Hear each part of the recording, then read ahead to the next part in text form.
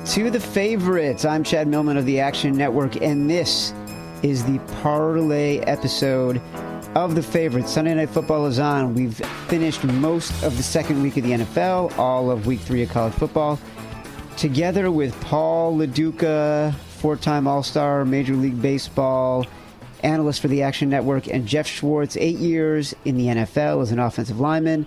The three of us are going to give you your first look at how to gamble in the week ahead.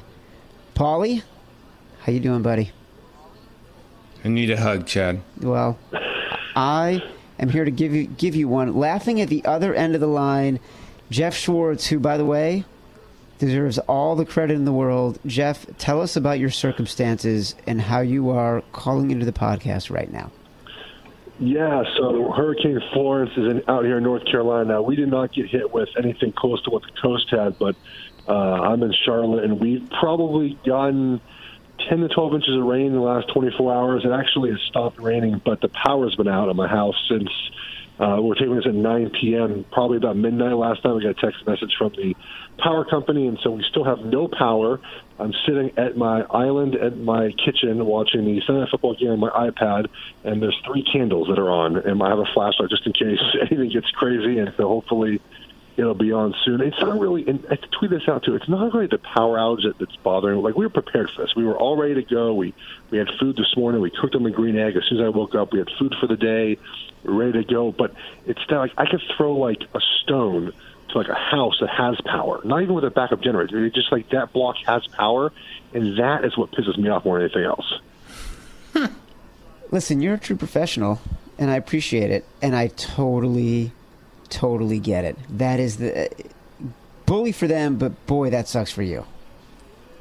Yes, and if the Giants and the under cover tonight, I feel a lot better because I put a lot of units on a lot of games, especially in college football. It just did not happen. So this game, it would make me feel better if I could sit in the dark and watch the Giants cover and there not be a lot of points scored. We're getting close to that, but I hope we can finish the night out well, and then we can start the week off really strong with our plays for week 3. All right, well, that's a great transition, Jeff, because in case people don't remember how the show works from episode 1, the three of us are each going to come up with 3 picks that we love from college football and the NFL, but it could really be anything over the next week. The idea is to give people an idea of what to preview for the next week in gambling, right? It's going to be a 9-team parlay. We're going to put down $60. It pays off $20,000, all right? Any one of us can throw a challenge on one of our picks. If one of us loses on the other's behalf, there will be very much disappointed people. I can tell you that right now. I want to review for a minute because we had a poll that went out on Twitter on at the Favorites Pod and on Twitter asking people to vote on who had the best picks last week. Chad had the Jaguars plus 1.5, the Chiefs plus 5, BYU plus 23. Huh? 3-0, what do you know? baby. What do you know? Those 3 covered. That's interesting. I didn't even know that was going to be the result when I read those. Jeff Schwartz had the Giants plus 3. We'll see what happens with that because we're taping in the middle. The Eagles minus 3, a loss. Arizona State minus 3.5, a loss. Paul LaDuca had Missouri minus 7, a loss. University of New Mexico, which he convinced us all to go in on and won. And the Chargers Buffalo under 44. He lost. Millman went 3-0. Millman That's why went you're 3-0. sharp. He Are is you a third sharp. person, your last name? Millman talks about Millman as a sharp. The Millie Monster, as they call me in the other episode of The Favorites that I do with Blackjack. Georgina calls me the Millie Monster.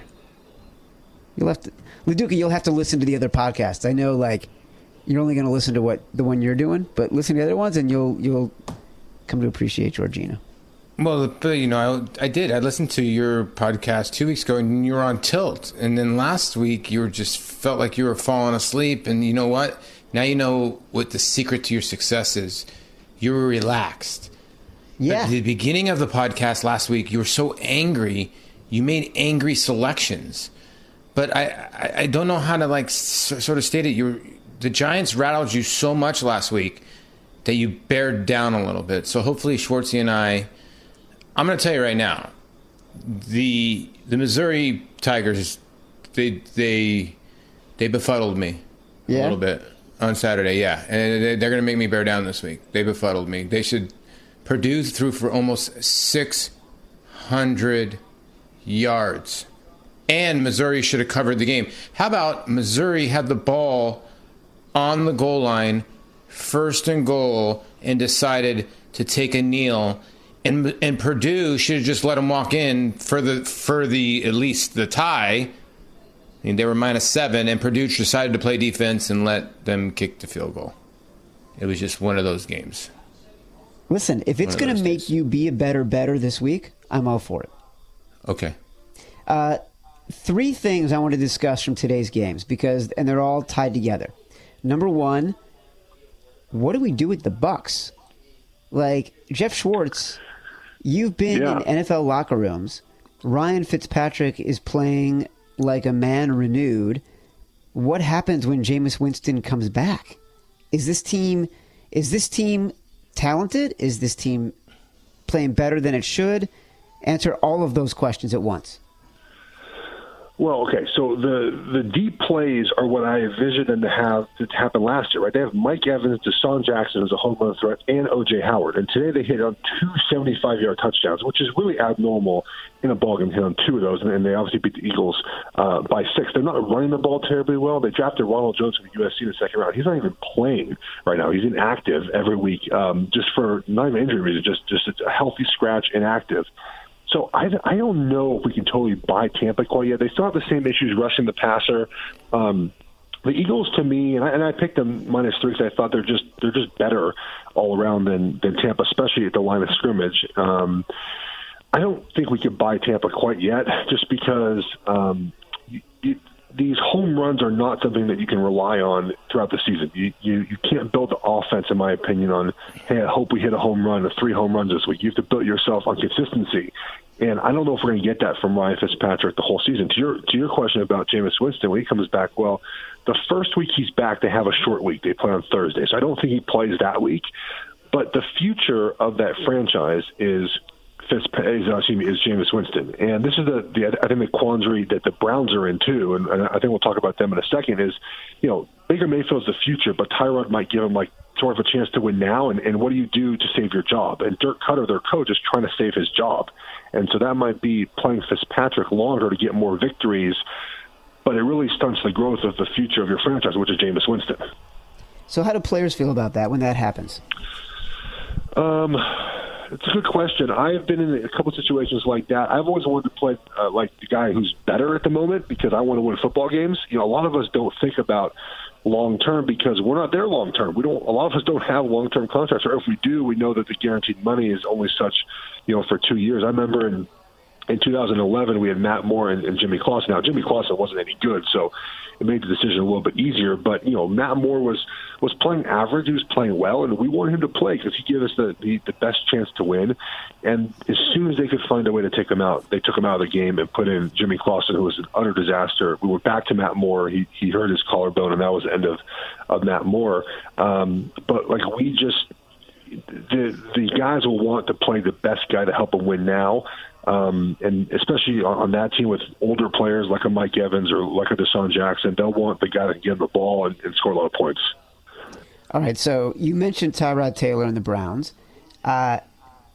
Is their defense for real? Is that something we can count on? And sort of there is a gambling lens for all this, which is we're now 2 weeks in, and we've seen the Bucs offense be consistently explosive, and we've seen the Browns defense be consistently good. Yes, they were an excellent run defense last year. I talked to an offensive line coach of a team that was playing them last year, and he said, dude, you need to watch their film, and you need to write about it because what they're doing is really unique. They basically said last year, screw it, we're not going to care at all about stopping the pass. We're going to stop the run, and they did that. And this year, you add in a healthy Myles Garrett. You have who's been a monster.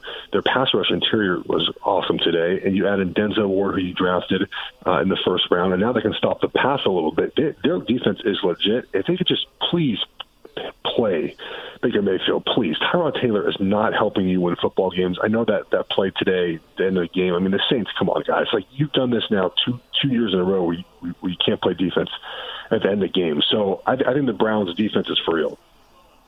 All right, last question. Last question to review Week 2 in the NFL. Vontae Davis apparently retired in the middle of a game. That's how bad the Bills are. And listen, I was on the Bills bandwagon today. I was also on the Cardinals bandwagon today, in addition to being on the Jags. But, Jeff, as our resident NFL literal insider, what the freak, man? Or as they say in the good place, what the fork? That was incredible. I would say this: if you are not 100% willing and able to play this game, don't do it. And look, we're down so many points. I'm done with it. Like, I can't do it anymore. I can't play anymore. And he just bounced. I mean, Paul, have you ever had a pitcher like have a bad outing and just retire in the middle of the season? I've had a couple guys in the minor leagues do it just because they just never had a chance. I've had one guy in the big leagues. It was Tyler Houston, and it was because of Davey Johnson. I'll never forget. It was 2008. It was the last game of the season, and he had an incentive where if he got over 100, he was a pinch hitter. If he got over 150 at bats or something to that aspect, he would get a $50,000 bonus in his contract, and he had 148 at bats. So I remember the night before he was saying, "I'm going to swing at everything." Well, the last day, it obviously came from management. It was the last day. He did not start. So he dressed in street clothes, shook everybody's hand in the third inning and said, "Night-night, I'm retiring." And so the Dodgers decided not to play him that day and give him his $50,000 bonus, which happens a lot in other sports. And he decided to shower in the third inning and left. Wow. Yeah. What did you think of that? Were you like, good for him? Or were you like, it's kind of a... Yeah, it was good for him because you know what? As players, you're all for the player. Ty was a guy we picked up midway through the season, and we didn't make the playoffs. He was sort of supposed to be our playoff guy, our playoff push. And then last 5 games of the year, we sort of like ran out of gas, and then we were out of the race. So play the guy. Get him his at-bats. But I felt bad for the manager because it came from upstairs. What ends up happening in those kind of situations is teams don't want to dump 100, 150, 200,000 if their team's not going to make the playoffs. So they pay attention to how many games you caught, how many games you played. I remember Gary Sheffield one year told me, how much is my incentive of games played? I said, it's $25,000 for 50 games. He goes, don't worry, you'll get it. I go, what are you talking about? He's like, don't worry. So I started taking fly balls in left field. He got me 15 appearances in left field just by saying, hey, Skip, put LaDuca in left. I'm sore. We're up 10-1. And he got me my bonus. No way. That's a true story. I always love Gary Sheffield for that. But I played it probably, if you look, I want to say it's in 2000 or 99 in one of those years, I had like 15 to 17 appearances in left field where I played an inning or less. We had a D end offer one of our left tackles a bonus, or part of his bonus if he allowed him a sack. Like, it was near the end of the season, he needed one more sack, like to get his like $1 million bonus, some crazy number. He's like, dude, let me get the sack. I'll let you hold like 50,000, some crazy number like that. It was really funny. No way he did it, but. Yeah, he didn't give up the sack on purpose, but yeah, he needed the bonus. So he's like, dude, I'll let you hold 50 now. Who would know if he actually would have paid him or not? But if he did it, but no, of course he didn't do it on purpose. He didn't let him sack up on purpose. Did the guy get the sack? No, he didn't get a sack that game. Screw him. Screw those defensive guys. Yeah, screw those guys. All right, speaking of money, it's time to let the show go on. We got to get together and pick 9 games that we love so we can go win $20,000. It didn't happen for the first week, fellas, and it didn't happen because you guys both sucked. And so, you know what? You guys are athletes. You made it to the highest levels of your profession. There's like a less than 1% chance for either of you for anybody to get the level you got to. Yet I'm the one. Listen, I'm the one who went 3-0 the first week.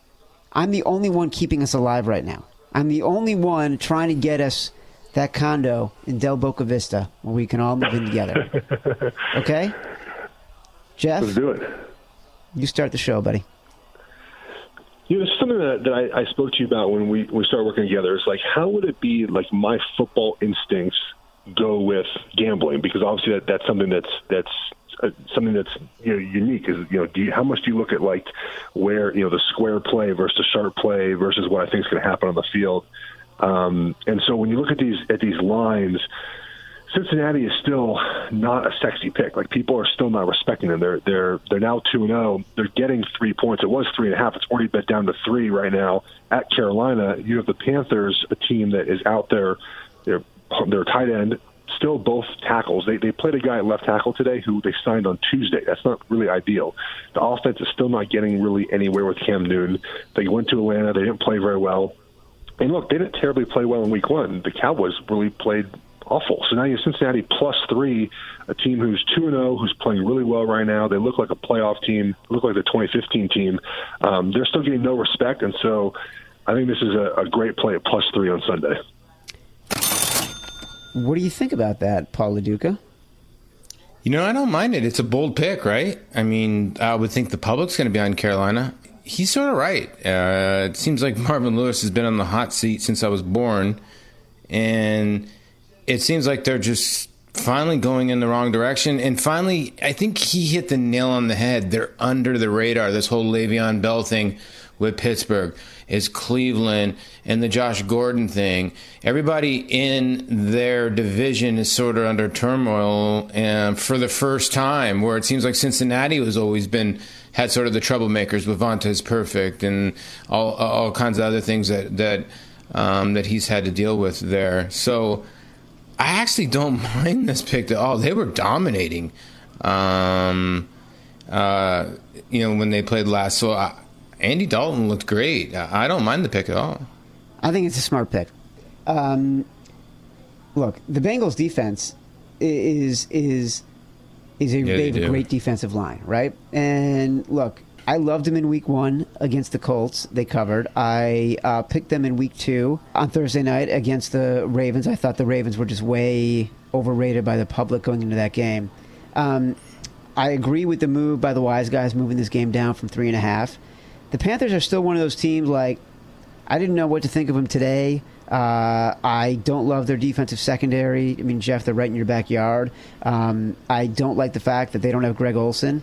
But so I don't know what to make of them yet. And I don't think Atlanta's defense today was as good as Cincinnati's can be next week. So I can agree with you. I will not throw a challenge flag on this pick. Boom. Okay. We got one already. We got one.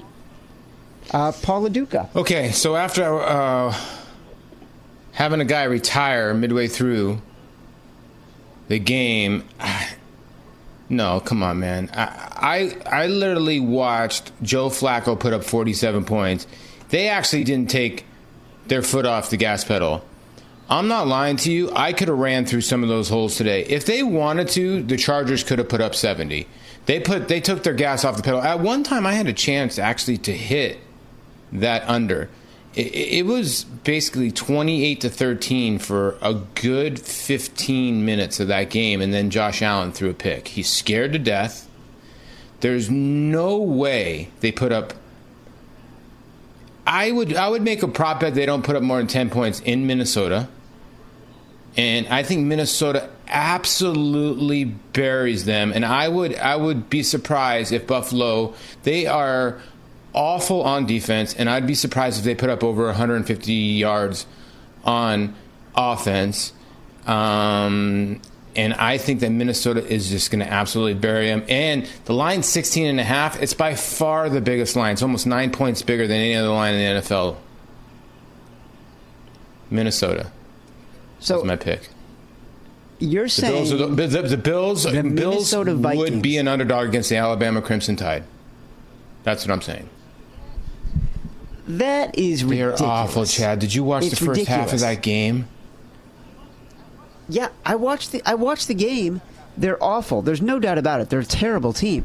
They're not going to be underdogs to Alabama. More importantly, you want to make a 16.5-point favorite. One of our picks. A 16.5-point favorite. You want to tell me that Josh Allen's going to be able to handle that crowd in Minnesota after Minnesota got dead lucky too? By the way, what are the chances there being back-to-back ties in NFL week?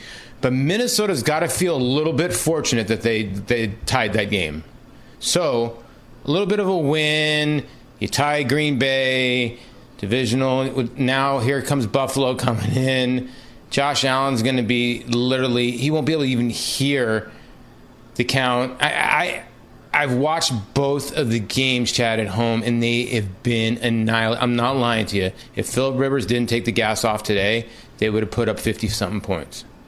I mean, Melvin Gordon was running through holes bigger than the LIE. I looked at this line, too. This is one of those where, like, as like a guy who's like a football guy, be like, dude, they're going to win 45-7, right? Like, it's going to not even be close. And I kind of agree with that. So here's the way I look at it, Chad. I got a question for you on this, Chad. So if Minnesota so far has scored 24, I believe, at home, and then they scored 29 today. So how many points do you think Minnesota scores on Buffalo? 30, let's say it was 31. So then how many does Buffalo score in Minnesota? Like, it's a lot of points. I don't know. Here's the other part, Chad. They were dealing with Aaron Rodgers today. Eyeballs in every part of their head. Now they're dealing with Josh Allen, who's going to be shaking. Different ballgame. Am I allowed to take a pause on the challenge flag and like wait to see what other picks we have today before? Yeah, let's put a pin in this one. I'm not sure I agree with this pick. It's too many points. By the way, you're the same guy when New Mexico was down 14-0. You texted me and go, nice pick with New Mexico. We'll have to talk about this one. Meanwhile, you jinxed my other two picks. New Mexico's the only one I won. Thanks, Chad. Yeah. By the way, I was giving you encouragement. Nice job on New Mexico. It's called reverse psychology. I see the way you work.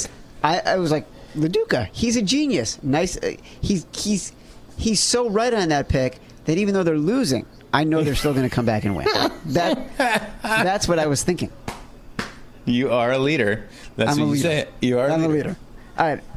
I'm going to lead us into the next pick because we're putting a fucking pin in this one. All right.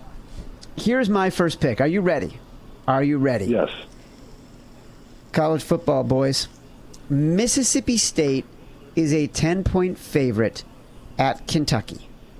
I would say Mississippi State, which is undefeated, might be a top 5 team.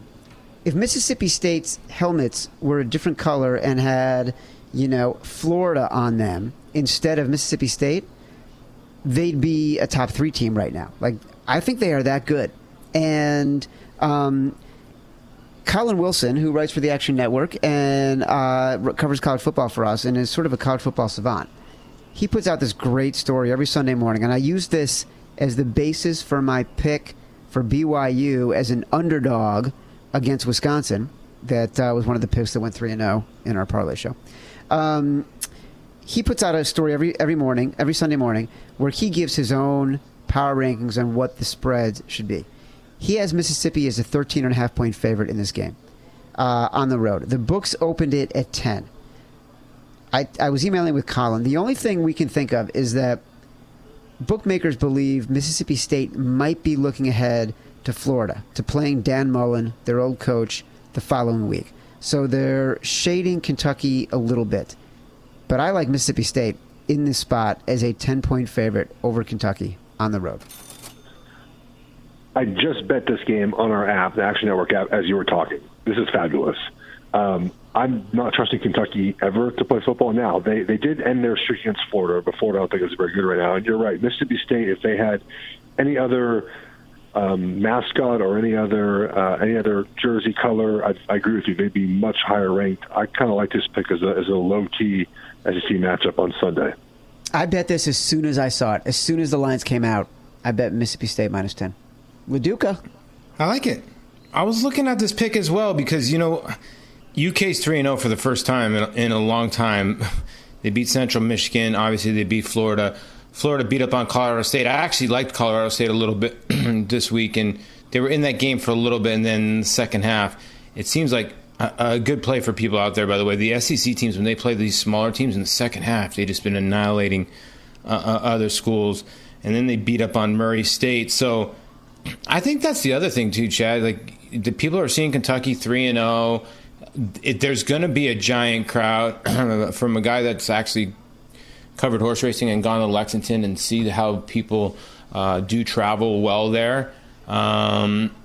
This is going to be a big game in Kentucky, so that worries me a tiny bit, but I do think Mississippi State's the real deal. And I already see that you and Jeff have your minus 10 on. And you're a guy that does not like the lay road favorites. So this is a big pick for you, Chad. It is. I don't like to lay road favorites. I'm also not a huge college football guy. Like, normally I will wait until I start to get more information before I decide to make a bet on college football. But I'm feeling it. I'm feeling it after BYU. I'm feeling it on Mississippi State. It just doesn't make any sense to me. Great team, not getting enough credit. Jeff Schwartz, you're next. All right. I think I'm going to stay in the NFL here, and kind of my feeling about teams not getting a lot of respect. And I know the Raiders covered today, but I'm kind of on this fade the Raiders thing all season because I think that even though the game, they won today, I don't think they played terribly well in the second half, and they still have a lot of holes. They have to travel now after a really tough loss in Denver all the way to Miami.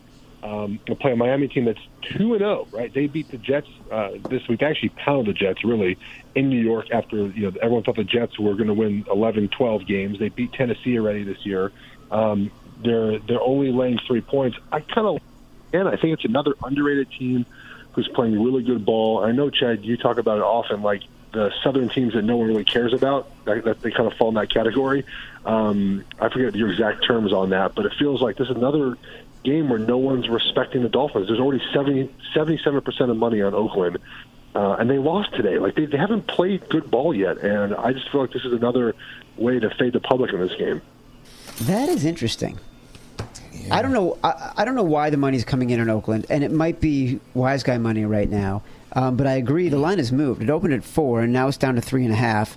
If it's going to keep coming in, I wonder if it's going to go even lower and get to 3. I would like Miami even more there. Paulie, you've been to Miami.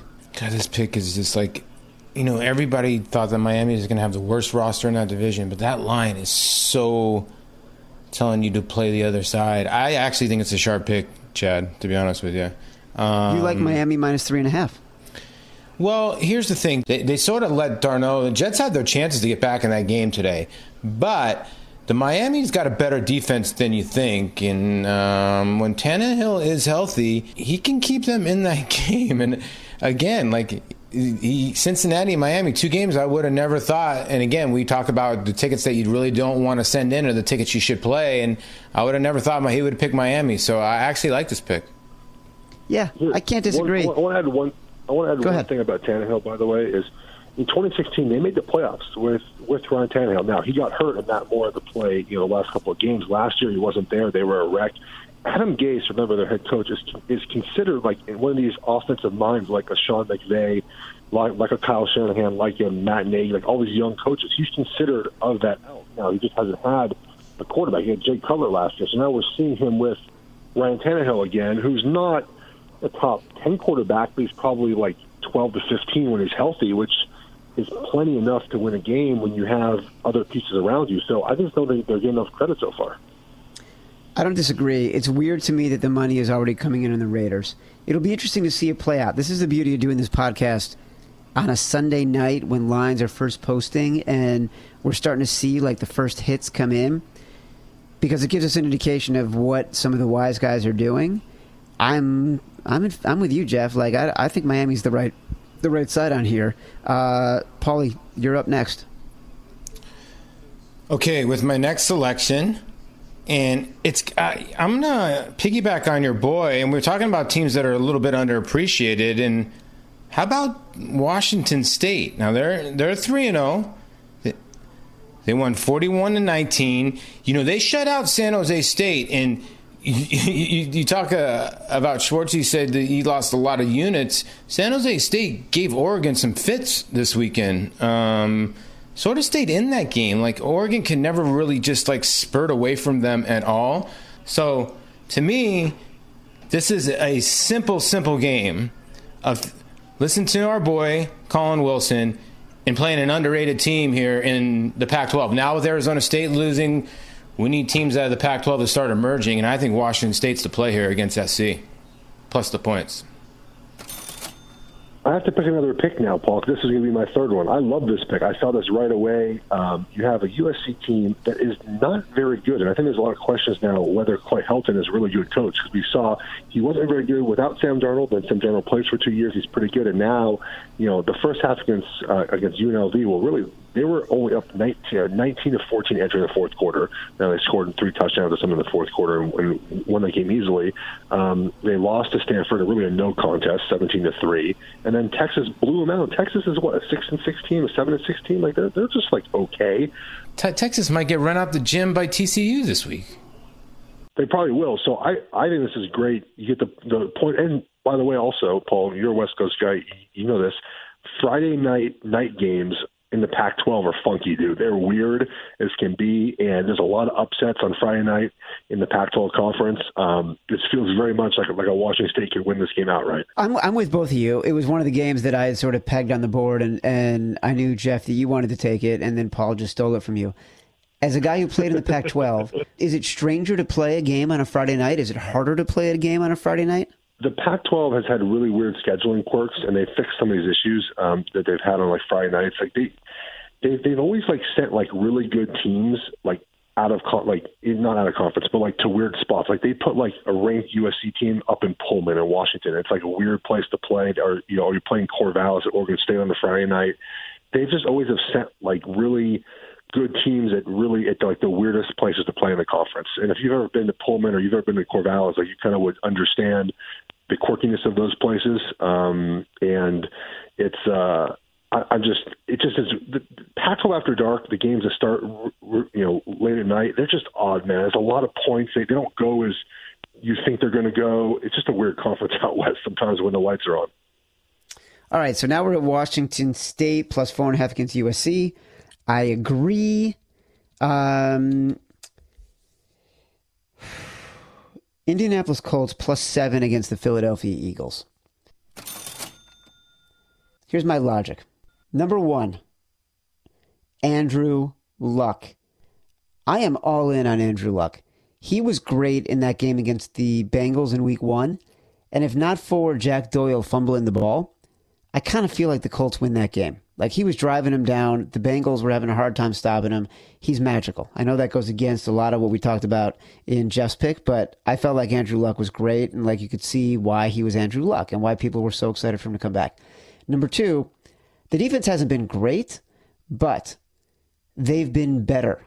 And they've got a lot of young talent that flies to the ball. And I've been really impressed. Obviously, they did a great job against Alex Smith and Washington today. And the Eagles, on the flip side, they have not been able to move the ball. They have not been impressive. And Nick Foles has been kind of a game manager without any plays in his arsenal. He hasn't been the guy that played in the playoffs last year and at the end of the season. So I feel like you're getting the better quarterback and a team that is getting a lot of confidence with a pretty big number.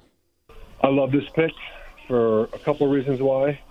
One is, the Eagles, again, are playing a backup quarterback. I think we keep forgetting that they are playing a backup quarterback, right? Nick Foles going to be a backup when Wentz comes back. Now, Wentz might be cleared this week to start practicing, so I don't know if he's going to play, but even if he does play, he's going to be rusty. And I think with Andrew Luck, you always give yourself an opportunity to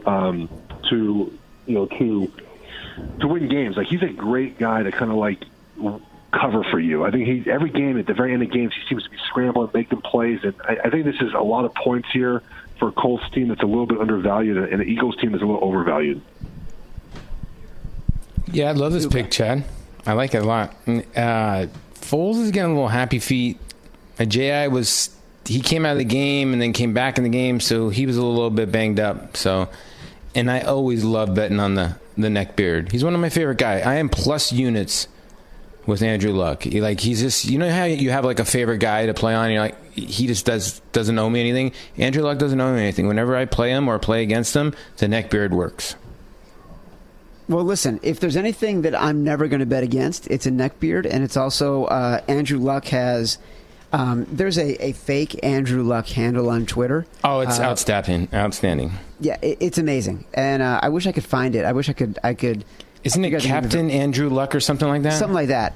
Yeah. And it's like just him as a Civil War general writing letters home to his loved one. Oh, and they're great, and he always puts neckbeard in there too. He knows he has it too, which is he acknowledges but is it that he loves it. I don't think it's him running it. It's a parody account. It is a parody. Okay. Yeah. Oh, it's absolutely great. And it's hilarious. Great. Yeah. Jeff Schwartz, you're up. All right, since Paulie took my college pick, I'm going to go back to NFL, and I actually saw this total is now posted. I'm glad it's finally posted. A lot of points, but I'm going over 54.5. A ton of points in NFL. Chiefs and 49ers, first home game for the Chiefs. Pat Mahomes right now has 10 touchdowns and no interceptions. He is absolutely balling right now. And we've seen the Niners allow 24 to Minnesota. They also allowed 27 today to the Lions at home.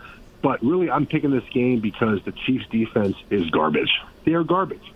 They have allowed, I'll pull up right now to make sure I have the numbers right.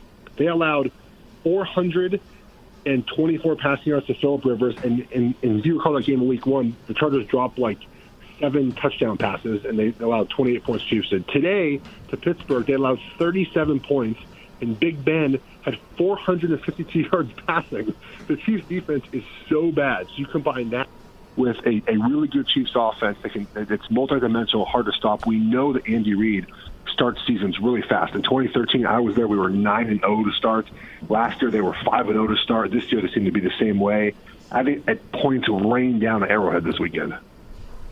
But what do you think of what's it like to start a season 9-0? It was great until we went to Denver and Peyton Manning just tore us apart in 2013. I remember I was standing on the sidelines, and I'll never forget this because it made me like really understand how good Peyton Manning was. I'm standing on the sidelines, and I'm like, I'm at like the 30, and they're at the other 30, and I'm on the sidelines, and I hear he throws a pass down the sidelines, right? Like the ball's coming right at me. I thought to myself, dude, there is no way this ball gets to where it's supposed to be, and it hit the receiver right in the hands, and the guy caught like right in front of me. I was like in such an awe of Peyton Manning throwing the football. I think it's the first time I ever played against him. We lost that game, and then we lost game two weeks later to them as well, but that was a lot closer the second time. But 9-0 is fun, man, because you basically guarantee yourself a playoff spot when you start 9-0, and we do make the playoffs that year. But what are the coaches like? Like, what do they have you do in the film room? Are they? Is it like? Do they celebrate the wins, or do they just keep telling you, "Don't believe the hype. This is what we got to get better at," that kind of thing? I mean, I think selling the wins is a little much. I mean, we celebrate the wins. I mean, Andy Reid is a big fan of giving us he would give us Mondays off when we won. So we got 9 straight Mondays off. But we had some issues though. Like we offensively, it took us a while to get going that year. So we won a couple games that season, especially in the first 9 games.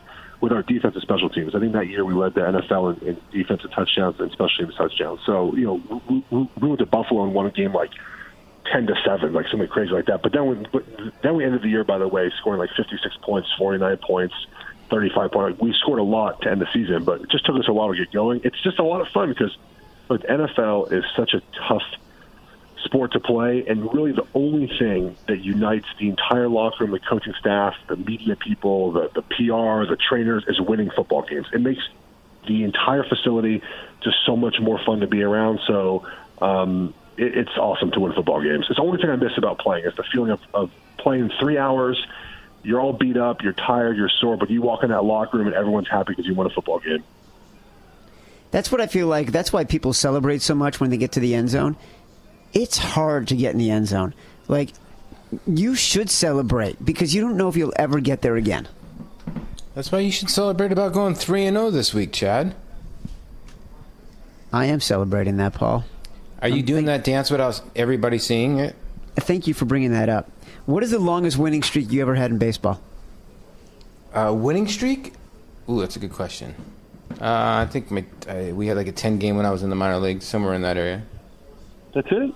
That's it? Somewhere in that area, yeah. Oh, you were the Dodgers for a while. That makes a lot of sense. Wow. Paul, what do you think of Jeff's pick? Over 54.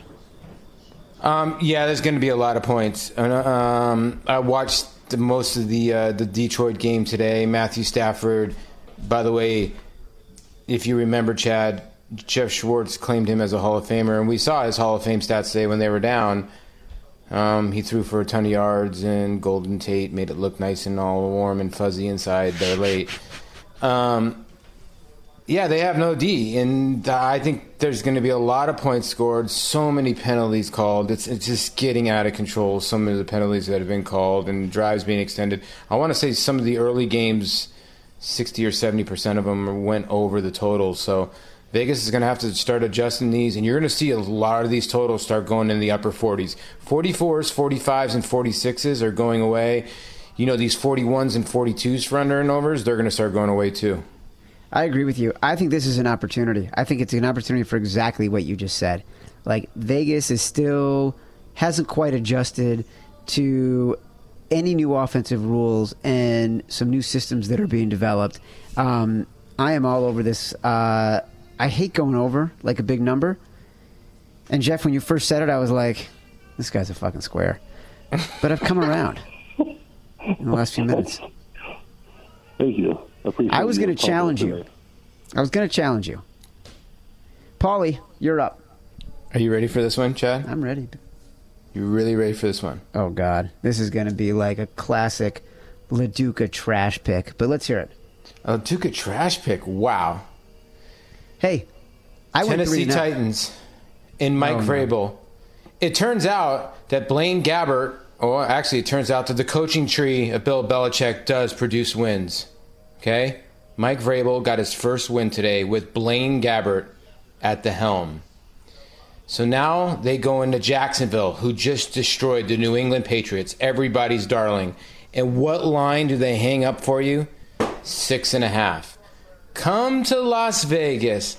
Come play the Jacksonville Jaguars, who just beat the mighty Patriots, and lay your 6.5 points and lose all your money while Paul LaDuca bets the Tennessee Titans, the Fighting Vrabels, plus 6.5. Book it, Dano. Give me a reason. It is the biggest trap line in history. What everybody saw today was a dominating performance by New England. They actually saw a pretty good performance by Blake Bortles. His receivers were open everywhere. That long delivery was never any hindrance because the Patriots have no pass rush. For some reason, they match up very, very well. Calais Campbell was at one point going into the game, was not supposed to play. He ended up playing. They won the game without Fournette, which to me, sometimes I think he can hinder them every once in a while. So it did not matter. They won the game on defense, and they just give the Patriots fits. But now this is a game where it's a divisional game. They know each other. Mariota might play next week. I'm telling you, this is going to be a 3-point game. Vegas is hanging this line up, begging for you to play the Jacksonville Jaguars. And people are. People are going to actually line up and bet Blake Bortles this week, and I am going to laugh. I think he bet Jacksonville hard this week. I do wonder if the line gets above 7. I doubt it. I bet the juice will just change. I will say this: the Titans have beat the Jaguars now. Well, they beat them twice in a row last year, and if you look around, they just seem to have their number. They won 15-10 late in the season. They won big early in the year, something like 37-20, something around that at the beginning of the year. It just worries me when you have both of the tackles for the Titans were out this week against the Jaguars defense and Blaine Gabbert. I mean, that's just that whole package worries me though. But I think to your point about fading the public, this will be a spot to fade the public. You guys are fucking idiots. Wow. If we chose one, the problem is I kind of want to challenge the other one Paul had, but I have to choose one or the other to challenge. I am so... Okay, so wait. We were going to challenge New Mexico last week. They won. Every game that you guys want to challenge, I win. The ones you don't want to challenge, I don't win. So I got to keep this in mind. I got to write this down. In our practice reps, we did challenge that Baltimore -7, and he won that one. So what are you saying right now? I should back off? That I should. What's your next pick, Millman? We should wait for all the picks and then go over them and then see. Why are you against this one, Chad? I think that some themes are going to develop here. I think that the Rams are going to continually get high numbers, and they're going to cover. I think the Jags are going to continually get high numbers, and they're going to cover. Oh, my God. You're not buying into the Blake Bortles ice cream in week 2. Honestly. You seriously need... You were buying into Jimmy Garoppolo till week 2, no? No. Here's what I'm telling you. I watched the Jaguars beat up on the Giants so badly. Their defense is so good. They are so confident. The Giants big. Got 0 points at halftime against the Cowboys. They are so fast at every position. I think they're amazing. And I don't think the Titans have anything that can compete with the Jaguars. I'm not uncomfortable laying 6.5 on the Jaguars at home against the Titans. I think that's probably going to be the right side. Have you ever done voiceovers? You say amazing, no pun intended, so amazing. This is a game that I personally would not bet. I don't know if that means that I should challenge it or just we have Paul on this podcast for a reason, and we should let him pick, not have to challenge every pick of his. I don't know what to do, Chad.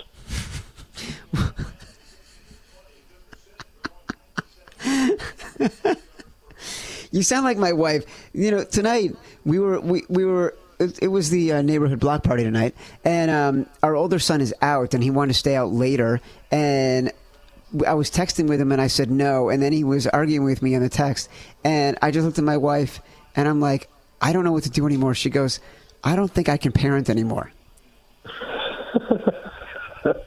We were just at our wit's end, right? And I feel like you're like, I don't know what to do. Wow. By the end of every podcast... So I feel like a child getting co-parented by you two guys. like last week when you gave that New Mexico pick, Chad was like, Jeff, what do you think? And I was like, what do you want me to tell you? I have not researched the real grand rivalry. So obviously Paul had done some research. I am very anti-Blake Bortles. I think a lot of my, I bet against Jaguars now 2 weeks in a row. I've obviously lost those 2 bets. I'm just very anti-Blake Bortles, and maybe I should get on the Bortles train. But, I think he's not a very good quarterback. And, today, for example, they just, for whatever reason, New England was like, we're going to play 2-man, and Jaguars is going to run a bunch of crossing routes, and New England wasn't going to change their defense for anything. We're going to do it. And Belichick is a stubborn ass like that sometimes. He just doesn't, it's either to prove a point, or he wants to see how guys handle the pressure, or this is a game where he just decided, you know what, we're going to see how 2-man works against Jacksonville, so we don't have to run it when we see in the playoffs again. I don't know what he was doing, but there were guys are running all over the place, and I don't buy Bortles, man, but I don't really terribly want to bet against them now. I'm 0-2 betting against them. All right, the best argument you made was that we got LaDuca on this podcast for a reason. We might as well let him make his pick. Yeah. Wow. Let him make his picks. All right. So here's my last pick. I am going to go with the Cleveland Browns. Oh, my God. -3.5 over the New York Jets. And, Jeff, the Browns defense, man, you said it at the beginning. They are a wild, wild bunch. They are talented. They are young. Greg Williams, I feel like Greg Williams might be the defensive coordinator, the only defensive coordinator in the league who's actually worth points against the point spread. He has that team playing well. And I'm just impressed by them. I've watched so much of them in the first 2 weeks. I'm not impressed with the Jets at all. The Lions, to me, weren't that good in week 1. The Dolphins kind of destroyed the Jets and dominated them today. Give me the Brownies -3.5. So you're picking the Browns to win their first game. I need a challenge. Tries. I need a challenge flag. I need a challenge. No, in 19 tries. 19 tries, you're picking the Browns to win, essentially, by over a field goal. When's the last time they've been favored, Schwartzy? I don't even want to know, but it's been about 3 years. Oh boy. Here's the thing: you're lucky I won't get over the kicker because he went to Arizona State. That half point bothers me a lot. That game today did not disturb you. If you can't win that game today, when are you ever going to win? Game's already been bet down. It opened at 3.5. Now it's at 3. You said that last week about New Mexico. Oh man. Money coming in. I mean, Paul, interesting. Interesting. Early money. Hold on one sec. Early money is all on Cleveland. Early action is all on Cleveland. Yet the line has been bet down to 3, which means some wise guy money came in on the Jets. They were probably taking the hook. Josh Gordon. He puffed a big blunt and he put all the money on the Jets. They are. The Browns are 2-0 against the spread, by the way. Hugh Jackson's won 1 game, so we need him to win his second game, but he's got to win it by more than how many points? So 3 points. So here's some strategy, Paul. I love Chad. He's like 3 points. Do we allow Chad to take this pick, and then we could just mock him the rest of the season for taking the Browns as a favorite? Here's the thing, like you know the phrase "nobody puts baby in a corner." He's got us in a corner.